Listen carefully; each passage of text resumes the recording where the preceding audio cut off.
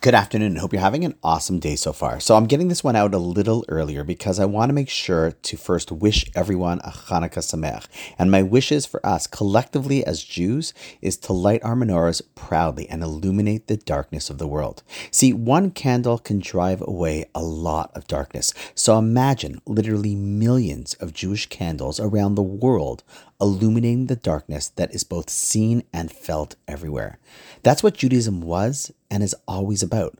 Light over darkness, goodness over evil, purity of mission over impure goals. And it is the few that can outlive and outshine the many, as we have. See, in reality, there's actually no calling for the Jewish people as tikkun olam, found anywhere in the Torah. Rather, the words that our prophet Isaiah uses to describe our mission is or lagoyim. We're meant to be a light to all the nations of the world, to use our Torah values to illuminate the world, to provide light and goodness in places and in hearts of darkness and evil. As Jews, we don't look to the nations for our guidance and strength or protection. We're supposed to reach deep inside our purest place, just like that pure sealed oil jar, and realize that our Jewish values are our guidance. Our Torah is our strength, and Hashem is our protection. And let that shine beyond its natural physical abilities, because that's the magic of the Jewish people, to take our small people and shine throughout the entire world. And the darker the world, the more need there is for our light. As such, I want to encourage everyone who's listening to this to make sure that you're lighting a menorah.